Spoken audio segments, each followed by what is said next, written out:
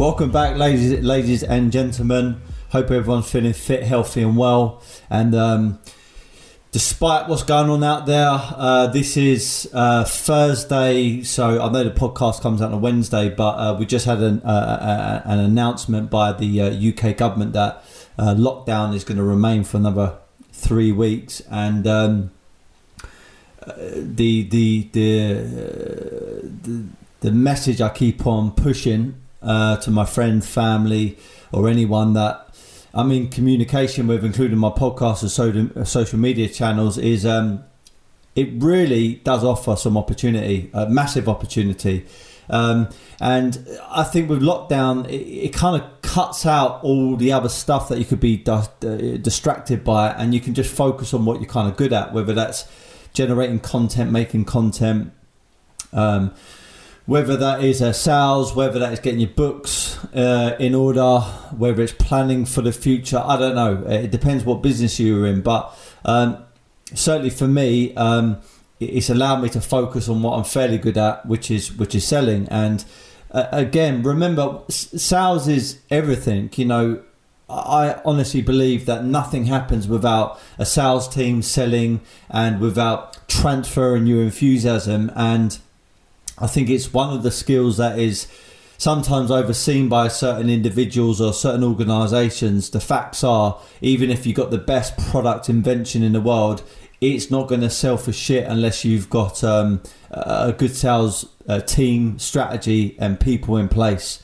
So when I got into sales, I heard something called AIDA, which stands for Attention, Interest, Desire and Action. There's a sales film which is actually pretty wicked. It's called Glenn Ross. If you're in sales, especially financial sales, you probably would have heard about this movie and you probably would have watched it. It's got a very good cast as well, some big Hollywood actors on there. And even though sales has definitely changed slightly over the years, some of the fundamentals haven't. So I would say the main thing that hasn't happened, the main thing that hasn't changed is being 100% pumped up, enthusiastic, and excited, and having lots of good positive energy when it comes down to selling and being in front of an audience. And I think that's so important. And I think if you have a good presentation or a pitch, we can get you from A to B, which is very clear, very precise, very simple. I feel that the client who may be eligible, who might be qualified for your product or service, will go through it smoothly, and you're more likely to close that deal, obviously make some commission for yourself and the company, and more importantly give that client value and something that's going to be very useful in their life. So let's talk about it for 1 second. The first one, attention. What this means for me is you need to get their attention by saying certain key words in a very enthusiastic way. So certain words like powerful, certain words like exciting, certain words like free. These are all the things that are going to grip someone initially.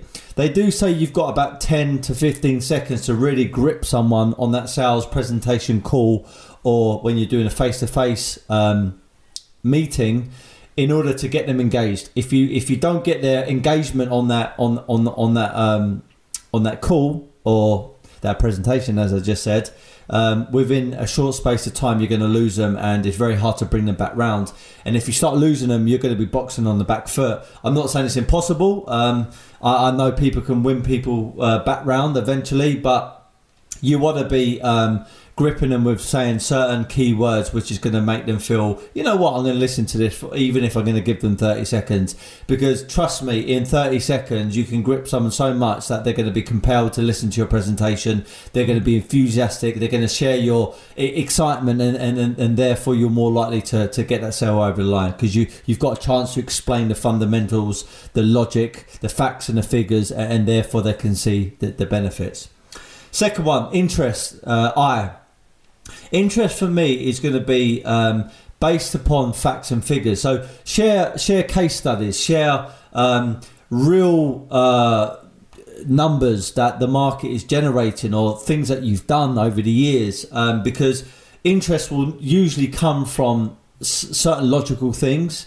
So for us, when we pitch Hambleton and we get people to, think about looking into it a lot more and researching it for themselves, and taking it really seriously, that usually comes from some auction results, or what other galleries are sending it for, or what's happened over the last few years. So their interest is going to come from logical things. It's going to come from numbers, and it's going to come from facts.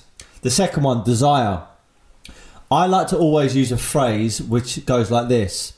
Now, what this means to you, and fill in the gap with their name, because what you do, you link the logic to emotion. Now, bearing in mind, I've always said that you should sandwich the two. Logic and emotion should be linked, because if they're excited but have no logic, they're going to probably say yes to the deal now, but probably fall out of bed and get what is known as cold feet, because there's no logic. They're going to say to themselves, I've got excited, but why am I really doing this? Because there's no real kind of facts and figures.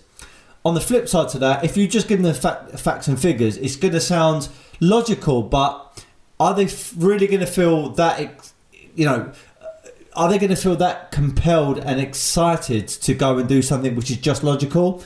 They might do, and there has probably been some sales in history, definitely, that supports that argument. But I feel the best, having a double-edged sword, which is going to be excitement as well as logic, so emotion as well as logical reasons. I think that's going to be the best tool in order to bridge that gap from interest to their desire. So the phrase is, what this now means to you, or how this benefits you, something like that. That's how you bridge it, okay? The last one is A, which is action.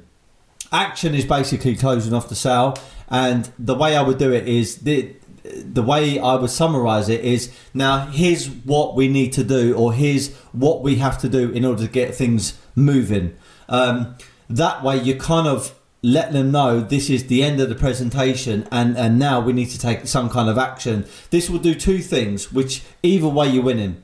Number one, they will come up with an objection. So whether that is a real objection or some kind of smokescreen, you can deal with it there and then. You don't want to bury objections and shove them under the carpet, because they're only going to come up at some point. It's like a problem. You need to deal with a problem now rather than prolonging it. You don't want to put it in.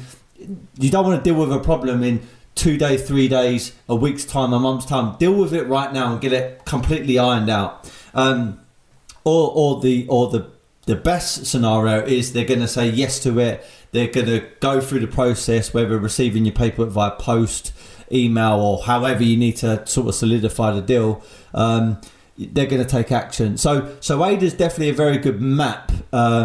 It's not the pitch, but it gives you some kind of idea where you're at. At the start, you need to get their attention. Then you need to get their interest, because you need to give them facts and figures. Then you need to bridge the gap by getting their desire and their excitement going with the logic that you've given them. And then the final one, when you close off the deal, is here's what we need to do. Here's how we need to take action. And I feel if you can do that on most of your sales presentations, you're going to know where you're going right. You're going to know where you need to improve. And you're going to become a much better salesperson, sales individual, or if you're a manager, you're able to monitor where salespeople are going slightly wrong because they're not following the AIDA model. Listen, there's other models out there. I know there's some wicked sales gurus out there. I'm not going to mention them because you know who they are, but some of them will agree with this, some of them won't. And what I found in my time being in sales is there isn't really any right or wrong way. It's whatever you believe. And when you believe in something, you can actually make it work for yourself. I believe in this. It's worked for me, and it's worked for countless people. Guys, be happy, never content. Fucking carry on winning.